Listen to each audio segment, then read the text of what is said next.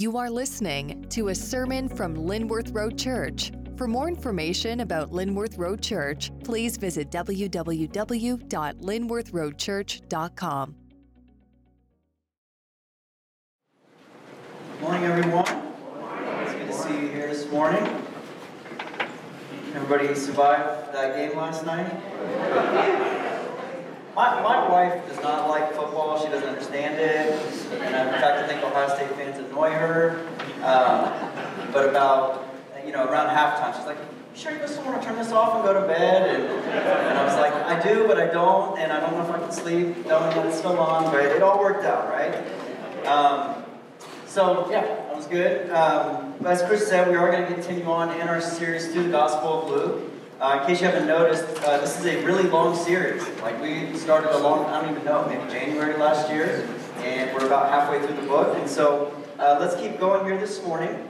But before we jump in, I just want to ask you a question. And the question is, have you ever been out somewhere out in public and seen someone holding a religious sign that said something to the effect of "repent," or "judgment is coming," or something like that? I'm sure most of you have, but just in case you haven't, I have a few pictures here to illustrate what I'm talking about. Let's see that first one. This is the classic "repent or burn" sign. Let's see the next one here. Now, I've never seen this one before, but it says, "God does not love you just the way you are." I'm not quite sure what to make of that one theologically, but it's certainly original. Let's see the next one here. Now this one's a little older, but this guy ain't messing around. He has two signs. The first one says, "The end of the world is nigh," and the second one is, "Repent your sins." Is that a sentence? What is that? Repent your sins. This is what I'm talking about. Again, maybe you've been out somewhere and seen someone doing this. I remember as a new Christian, I was going to a concert down near OSU at the Newport. And I was going to see one of those, I was a newer believer, and I was going to see one of those semi-Christian bands. There was a lot of them in the late 90s and early 2000s. The kind of thing where it's like, "Are you a Christian band?" "No, but we're Christians in a band." And I think that particular band that I saw that night was Lifehouse or someone like that. And I was in this really long line outside of the venue because they hadn't opened the doors yet, and so people just started lining up. And from across the street, across from High Street, there was a man wearing one of these sandwich board signs where you got like a sign in the front, then you got like a chain, and then a sign in the back. And the sign said something like, "Repent now," or "Judgment is coming." But not only was he wearing the signs, he also had a bullhorn, and he was yelling at us from across the street. He was yelling things like, "You're all going to hell," or something like that. And I just, remember standing there thinking, what is this guy doing? I mean, we're probably most of us in this line are Christians. We're going to see Lifehouse after all. But not only that, as a new Christian, it was just really confusing. Because I was feeling like, should I be doing what he's doing? Is he right? Am I wrong? Like, what's the deal here? And actually, I just remember thinking things like, "You picked the wrong concert, buddy. You should have done more research. You should have waited for the Slipknot or AC/DC concert next week, something like that." But upon further reflection, I'm sure even for this guy, a band like Lifehouse was too far. It was a compromise. And so again, I don't know where you're at on that whole thing as far as someone holding a sign out in public trying to compel people. I'm sure for most of us, though, it makes us uncomfortable and is somewhat unattractive for those of us who are Christians. And yet what we're going to see today in our passage this morning is that as Jesus finishes up this really long section of teachings that began all the way back at the beginning of chapter 12, that as he finishes up, he's pretty worked up. The tone of his voice is changing. You can hear the passion and even the frustration in his voice. And it's almost as if he's like one of these guys holding up a "repent now" or "judgment is coming" sign, because both of those themes are what he focuses on here. So if you have a Bible, go ahead and open up to Luke chapter 12. We'll be looking at verses 49 through chapter 13, verse 9. If you need to borrow a pew Bible, it's found on page 872. But once you find it, go ahead and stand with me as I read today's passage. Again, Luke 12, starting in verse 49. Jesus says this, I came to cast fire on the earth, and would that it already were kindled. I have a baptism to be baptized with, and how great is my distress until it is accomplished. Do you think that I have come to give peace on earth? No, I tell you, but rather division. From now on, in one house there will be 5 divided, 3 against 2, and 2 against 3. They will be divided, father against son, and son against father, mother against daughter, and daughter against mother, mother-in-law against her daughter-in-law, and daughter-in-law against her mother-in-law. He also said to the crowds, when you see a cloud rising in the west, you say at once, a shower is coming, and so it happens. When you see the south wind blowing, you say there will be a scorching heat, and it happens. You hypocrites! You know how to interpret the appearance of the earth and sky, but why do you not know how to interpret the present time? And why do you not judge for yourselves what is right? As you go with your accuser before the magistrate, make an effort to settle with him on the way, lest he drag you to the judge, and the judge hand you over to the officer, and the officer put you in prison. I tell you, you will never get out until you have paid the very last penny. There was some present at that very time who told him about the Galileans whose blood Pilate had mingled with their sacrifices. And he answered them, do you think that these Galileans were worse sinners than all the other Galileans, because they suffered in this way? No, I tell you, but unless you repent, you will all likewise perish. Those 18 on whom the tower in Siloam fell and killed them, do you think that they were worse offenders than all the others who lived in Jerusalem? No, I tell you, but unless you repent, you will all likewise perish. He told this parable. A man had a fig tree planted in his vineyard, and he came seeking fruit on it, and he found none. And he said to the vine dresser, look, for 3 years now I have come seeking fruit on this fig tree, and I find none. Cut it down. Why should it use up the ground? And he answered him, sir, let it alone this year also, until I dig around it and put on manure. Then, if it should bear fruit next year, well and good, but if not, you can cut it down. This is the word of the Lord. Let's pray. Father, we thank you for your word, Lord. These are such sobering words.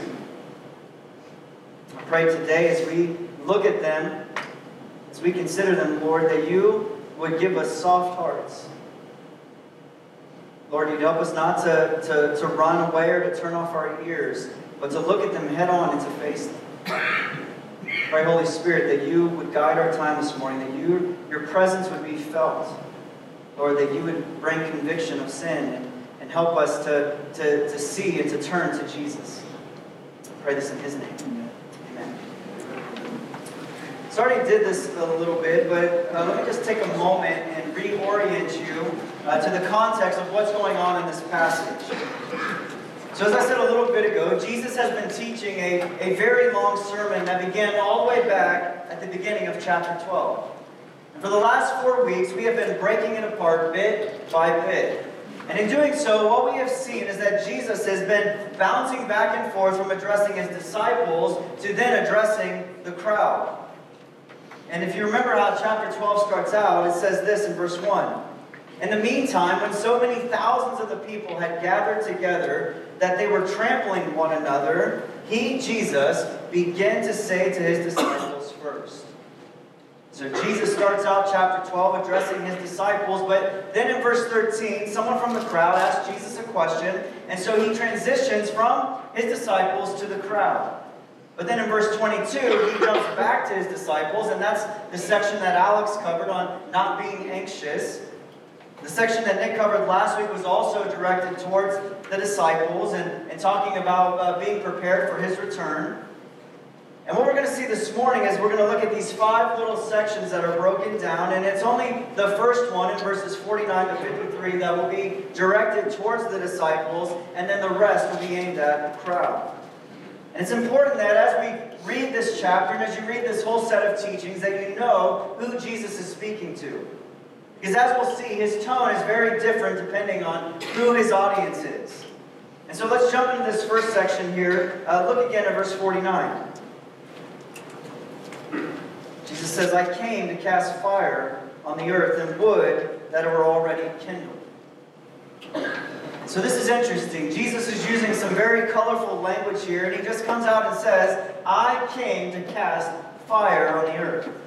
Now in the scriptures, fire typically symbols or represents one of two things.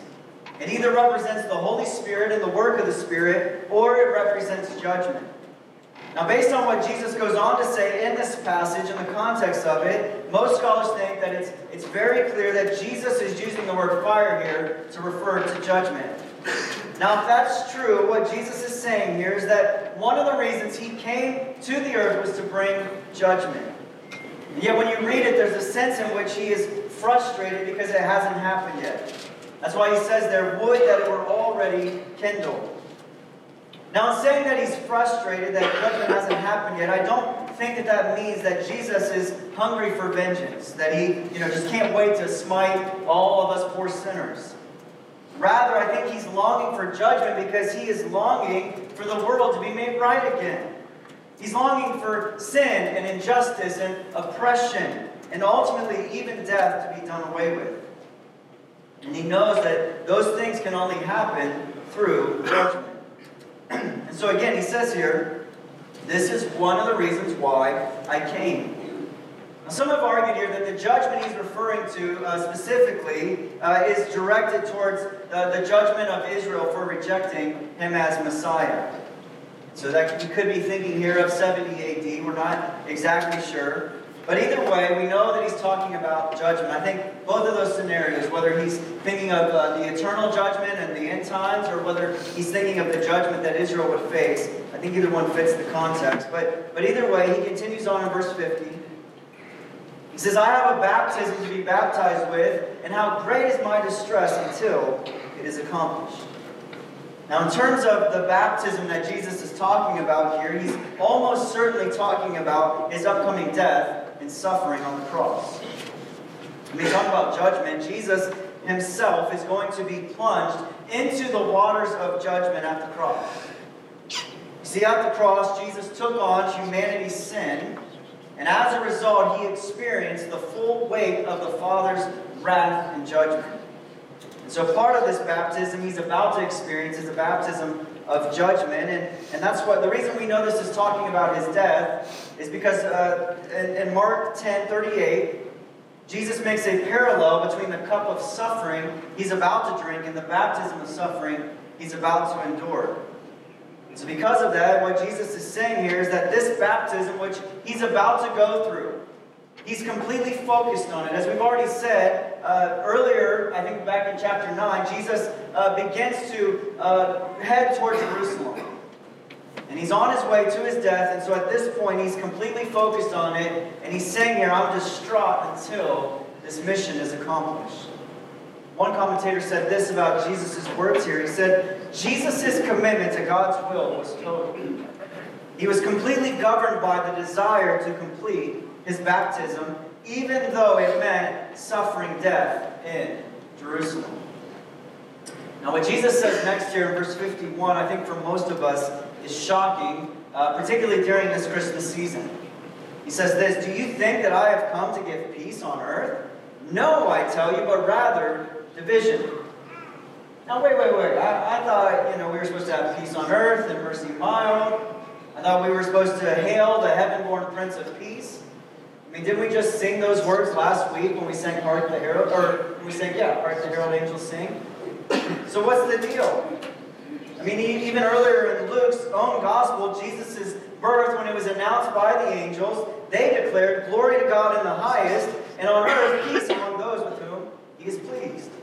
So which is it? Did Jesus come to bring peace on earth, or did he not? Well, the honest answer is, it just depends. And the reason it depends is because when you come to Christ, you absolutely experience peace within, and you experience peace with God. But at the same time, for some of us at least, when we came to Jesus, we also experienced a lack of peace externally. What I mean by that is that for some of us, when we came to Jesus, we experienced inner peace with God. We even experienced peace with ourselves in a way that we maybe never thought was possible. But then, as I've already said, some of us also, at that same time, experienced all kinds of external conflict and relationships with those closest to us. You see, here's the thing about Jesus, and this is really what he's getting at here. He is a dividing line. Every human being has to decide what they are going to do with the person and work of Jesus Christ. And the reality is to choose anything but Him alone is to reject Him. To ignore Him is to reject Him. To not make a decision about what to do with Him is to make a decision. And because that's true, there will always be this chance that those closest to you will reject you or divide themselves from you based on your desire to follow Jesus. You see, for some of you, coming to Jesus made your marriage a lot more complicated. And it made it more complicated because your spouse doesn't embrace the same faith as you.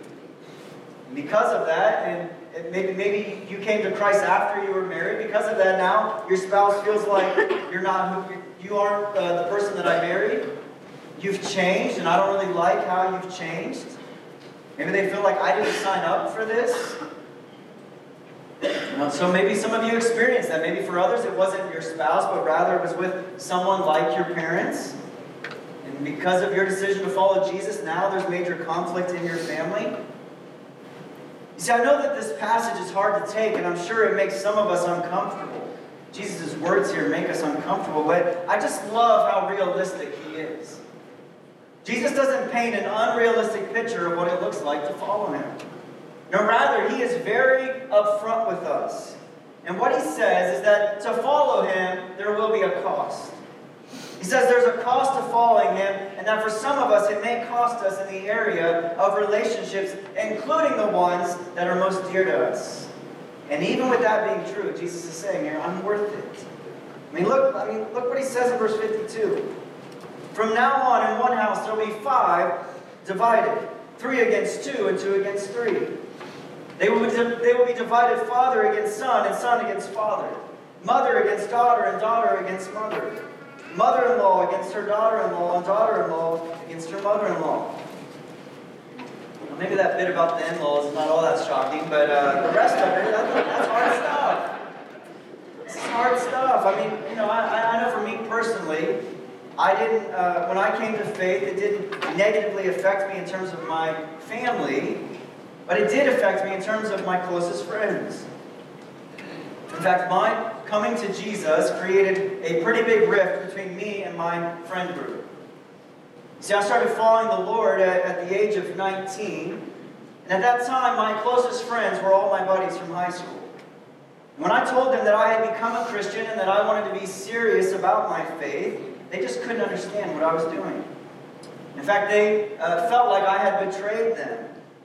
And as a result, they really misunderstood me. They accused me of thinking that I was better than them. And, you don't drink anymore. You think you're better than us.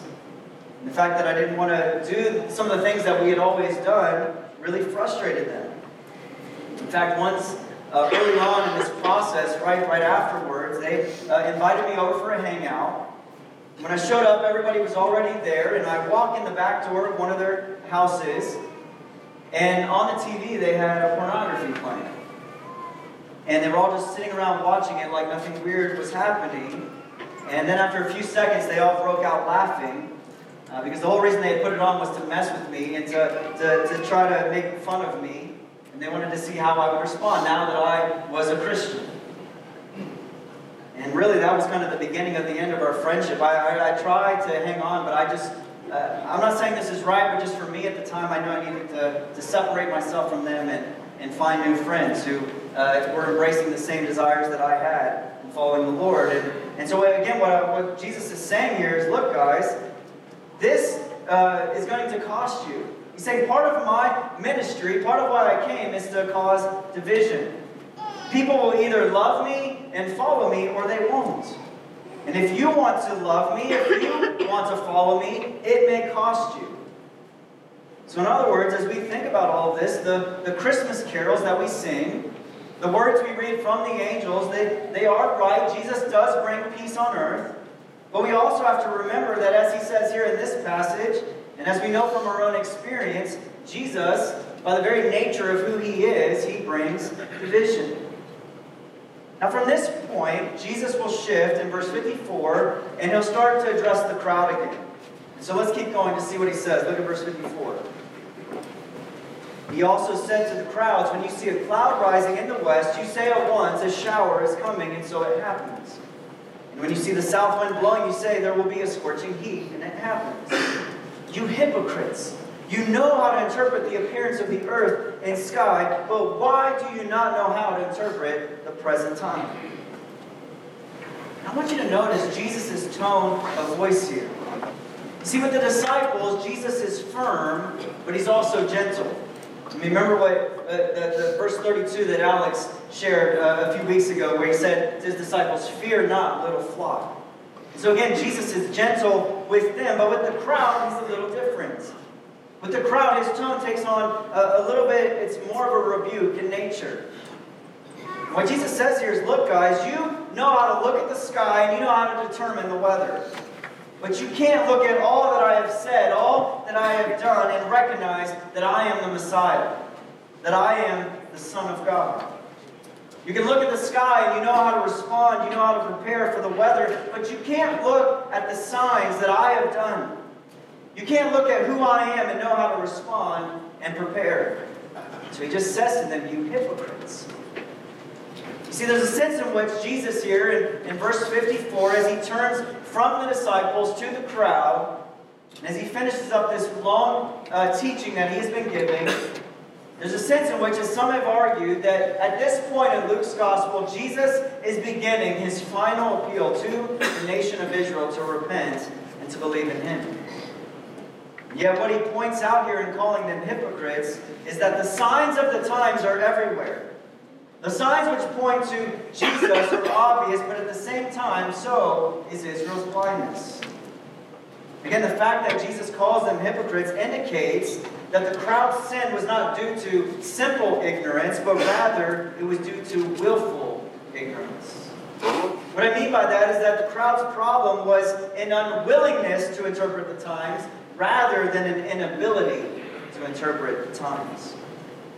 So, you see, even though Jesus, as the Messiah, didn't come and do all of the things that people thought that he would do, he didn't quite live up to their expectations.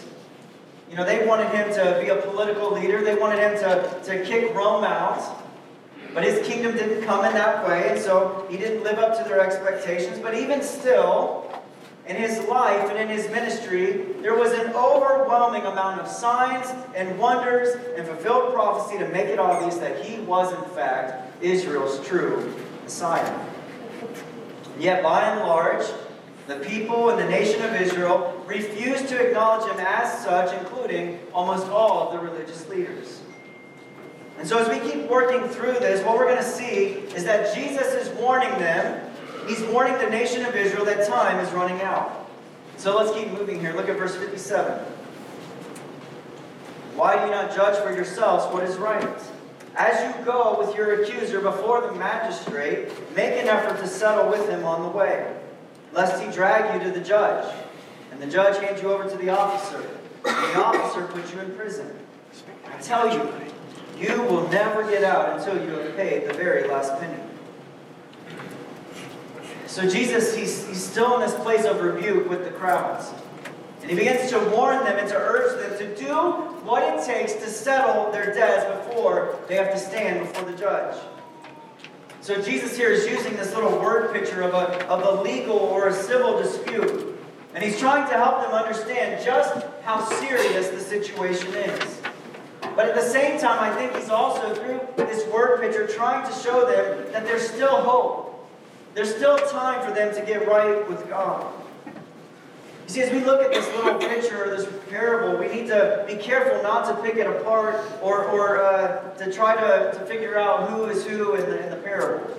What I mean is we shouldn't try to figure out who corresponds to the adversary and who's the magistrate and who's the officer. I think those are really there just to fill out the story. Rather, the point of the parable is that God is the judge. And all of us are headed towards Judgment Day. But right now, we live in this period where we can still settle our accounts before it's too late. And so because that's the case, Jesus is begging, he's urging us to settle our debts. And it's clear from this passage and others like it that the debts that Jesus is talking about are the debts that are incurred through our sin against God. Now, some have gotten tripped up on verse 59. But we should not see verse 59 as an allusion to purgatory. Purgatory is not something that the Bible teaches.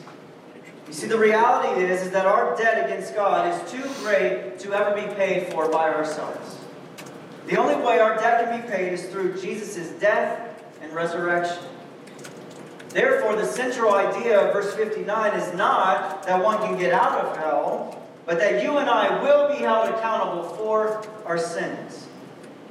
You see, our sins are kind of like college loans. They will be repaid. There's no such thing as permanent defaulting. Either your debt will be paid by Jesus and His blood, or your debt will be paid by you in hell for all eternity. I know that, it makes us uncomfortable. We don't talk about hell as much as maybe we used to in the church in the last, I don't know how many years. It makes people uncomfortable. People don't like this, but Jesus, this is what He's talking about.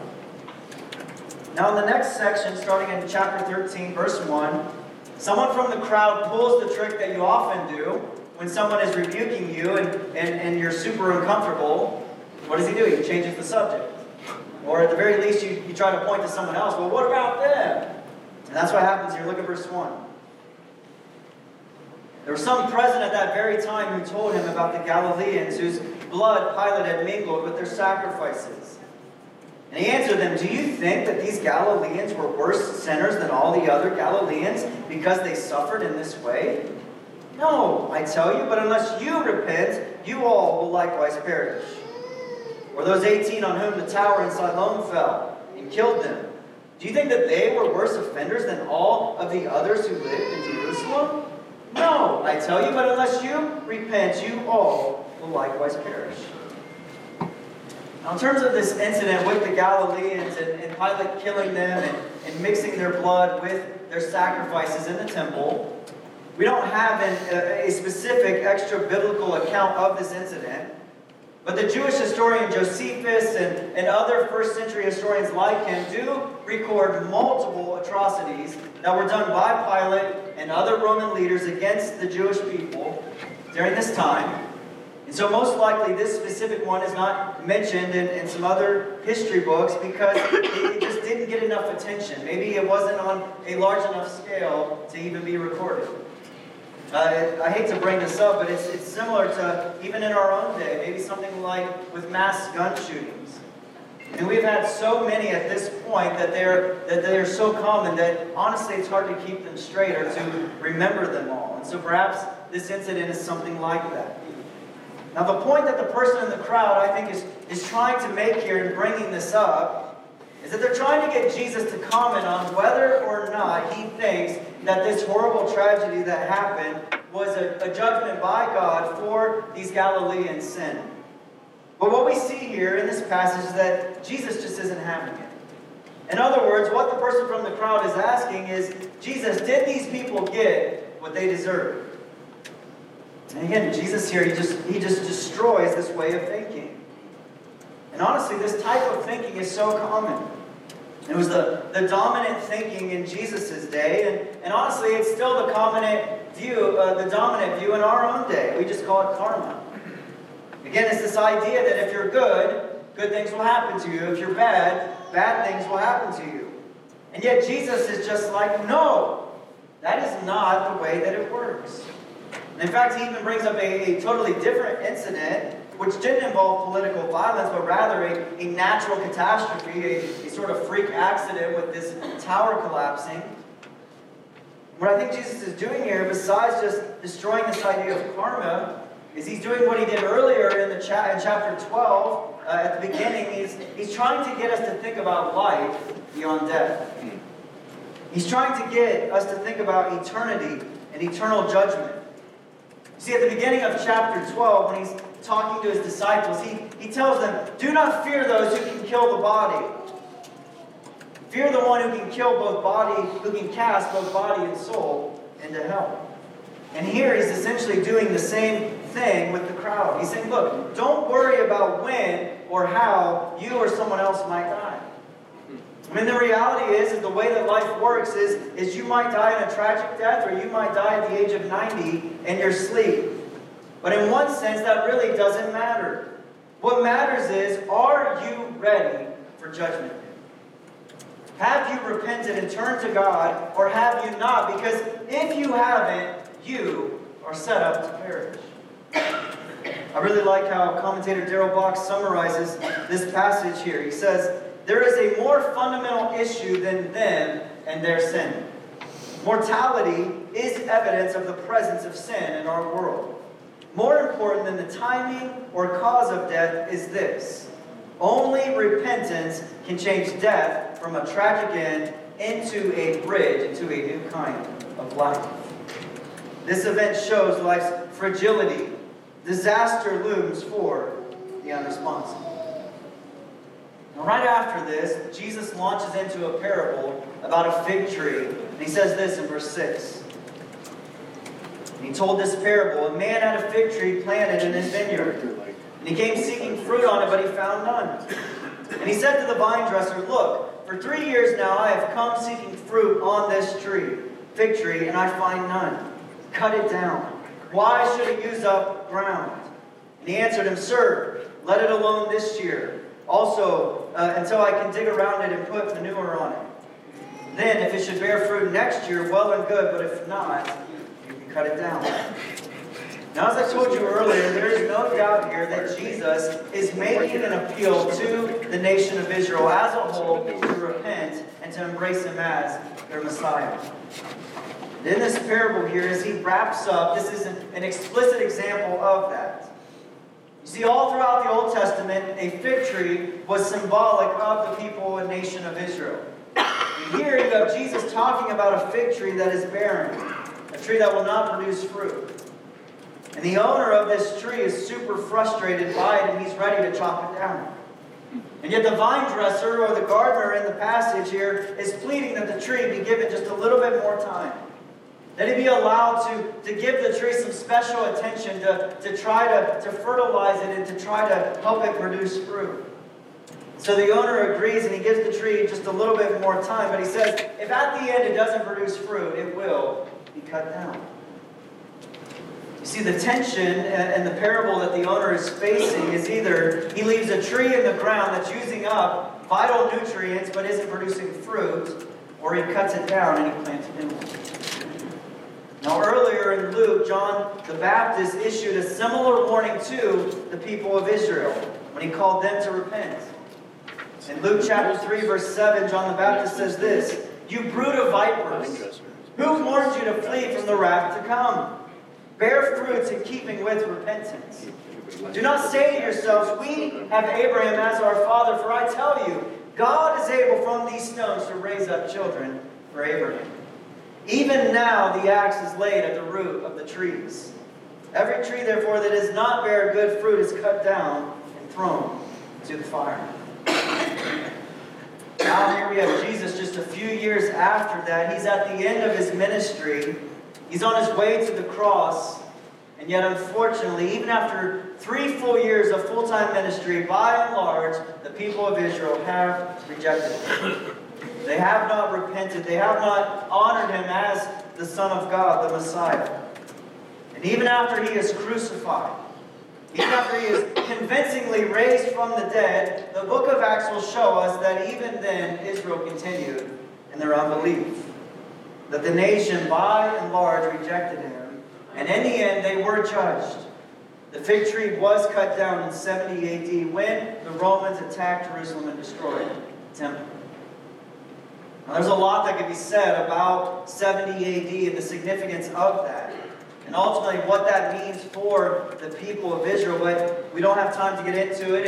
And plus it's very controversial and somewhat complicated. And so as always, you can ask Pastor Chris after the service what he thinks. But again, the point here of this passage is that time is running out. God is showing Israel patience. But we must not confuse patience with favor or acceptance.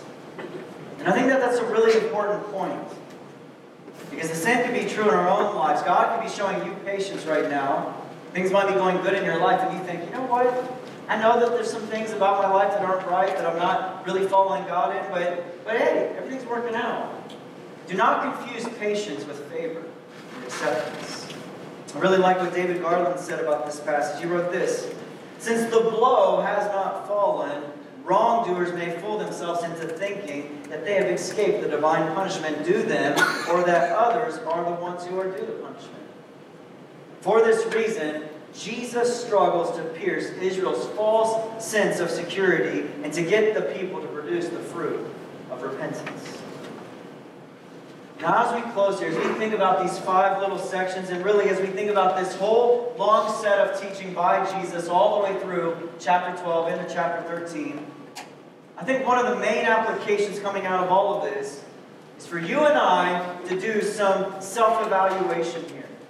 I mean, Jesus has just spent 68 verses teaching his disciples and the crowd, and his main emphasis has been on divine judgment that is to come. What he says is that unless you repent, unless you trust in him for salvation, you will find yourself outside of the kingdom of God. And so I just wonder, are there some of us in here today who are in this place where we know the gospel? We've heard it many times. We maybe even think that we believe that it's true. And yet we have not truly settled things with God. Perhaps some of us are in this place like the guy in verse 57 where he's not settled with his accuser yet. He's on the way, and whether he realizes it or not, he's on his way to go before the judge. Maybe some of us are in a place like I was for many, many years. You see, I grew up in a Christian home. I grew up going to church. I knew the gospel. I heard it many times. I would have even said that I believed it, but there was still this part of my life that was not fully surrendered to Jesus. You see, I used to think to myself a lot, particularly during those middle school and high school years, that I knew that I wasn't right with God. I knew that I still had this debt to pay, that my sins were still with me. But I used to just think, I know I'm not right with God, but I will one day. One day I'll get right with him. I have plenty of things to settle with him. Or I have plenty of time to settle with him. Perhaps when I'm older, when I become an adult, or maybe, ideally, just wait till my deathbed, like that. Get it in the last 5 seconds before I go out. You see, I thought, let me just enjoy the world a little bit. I want to fit in with my peers. I don't want to be, the overly religious guy in my group of friends or in my school. And so because of that, I just thought I'll continue to wait. Yeah, what Jesus is saying here in this passage through multiple different ways is don't wait.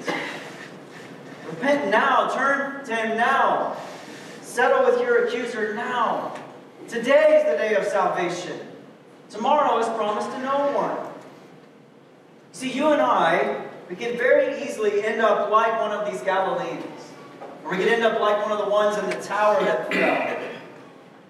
And as we already said, life is fragile. Mortality is inevitable. And divine judgment is final. So, since all of this is true, you and I, we have a decision to make. Will we turn, will we repent, and come to Jesus? Or will we not? Because again, as I've already said, either Jesus will pay for your sins, or you will pay for your sins by spending eternity in hell. See, we have to understand, we have sinned against a holy God. And as a result, judgment must take place. However, though, through Jesus, through his death on the cross, he took on the judgment that you and I deserve. And when we repent, when we put our faith and our trust in him, we settle our debts. And therefore, when we do that, we can stand before the judge one day, and we can be confident that we will hear, and we will be declared not guilty. You see, we started out our message this morning talking about and even criticizing the type of person who would maybe hold up a sign that says, repent now, or judgment is coming.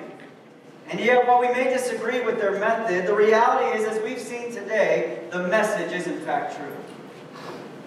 And I know most of us in here are Christians, and we've done this already. We've settled our debts with God. But I also know that for myself, I sat through a lot of church services without really knowing Jesus. I walked a lot of aisles to pray a prayer. I had sat through Sunday school class and small group and these things, and yet I did not know him.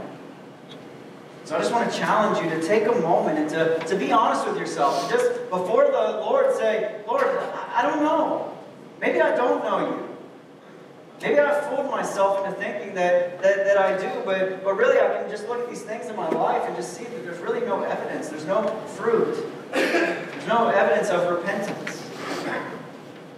You see, repentance, as one author said, it's not an emotion or a mere mental assent to a proposition. It's a reorientation to a new life.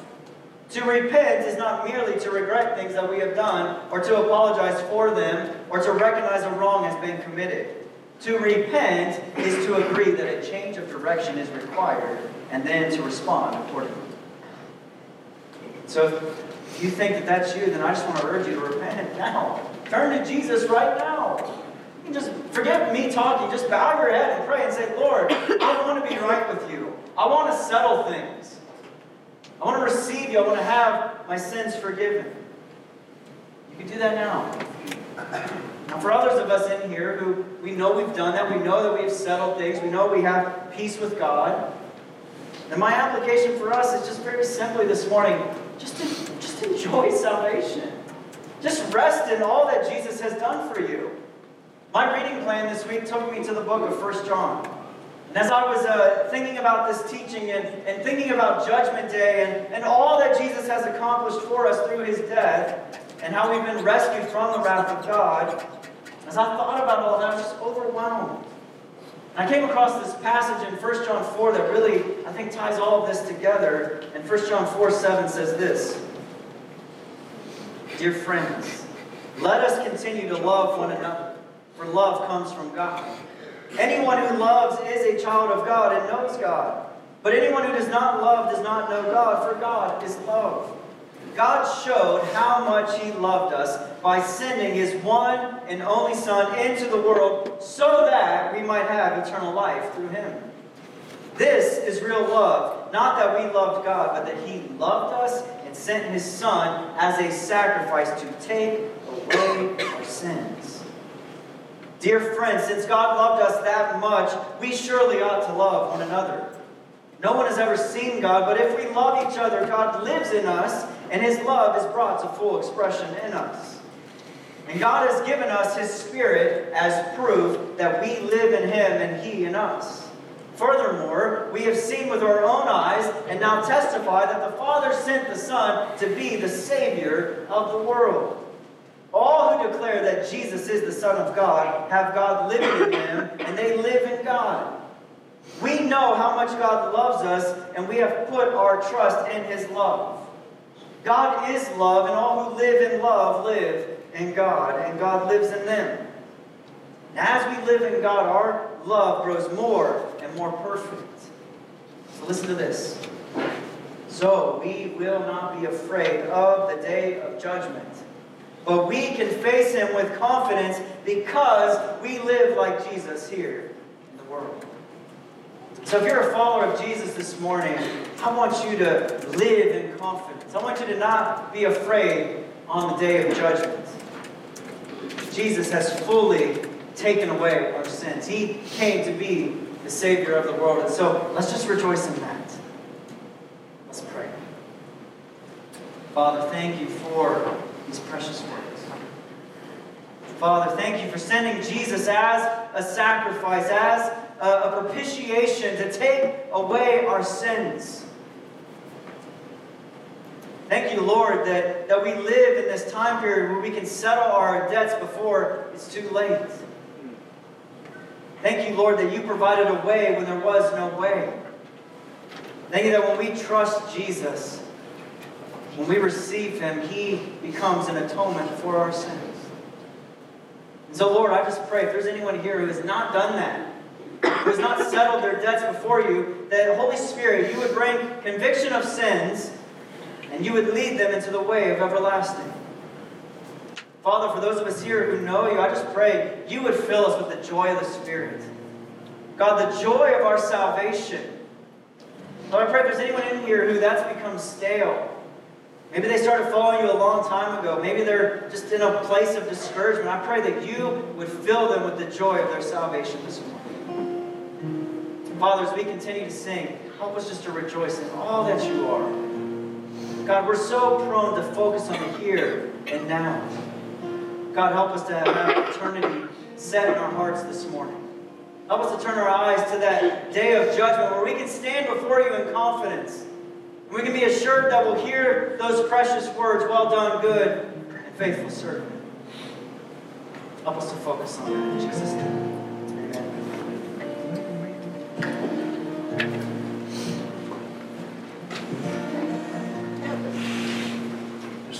Amen. We're going to continue to sing. During this first song, we're going to take our offering. So let's continue to worship the Lord as we give and as we glorify Him, singing as one.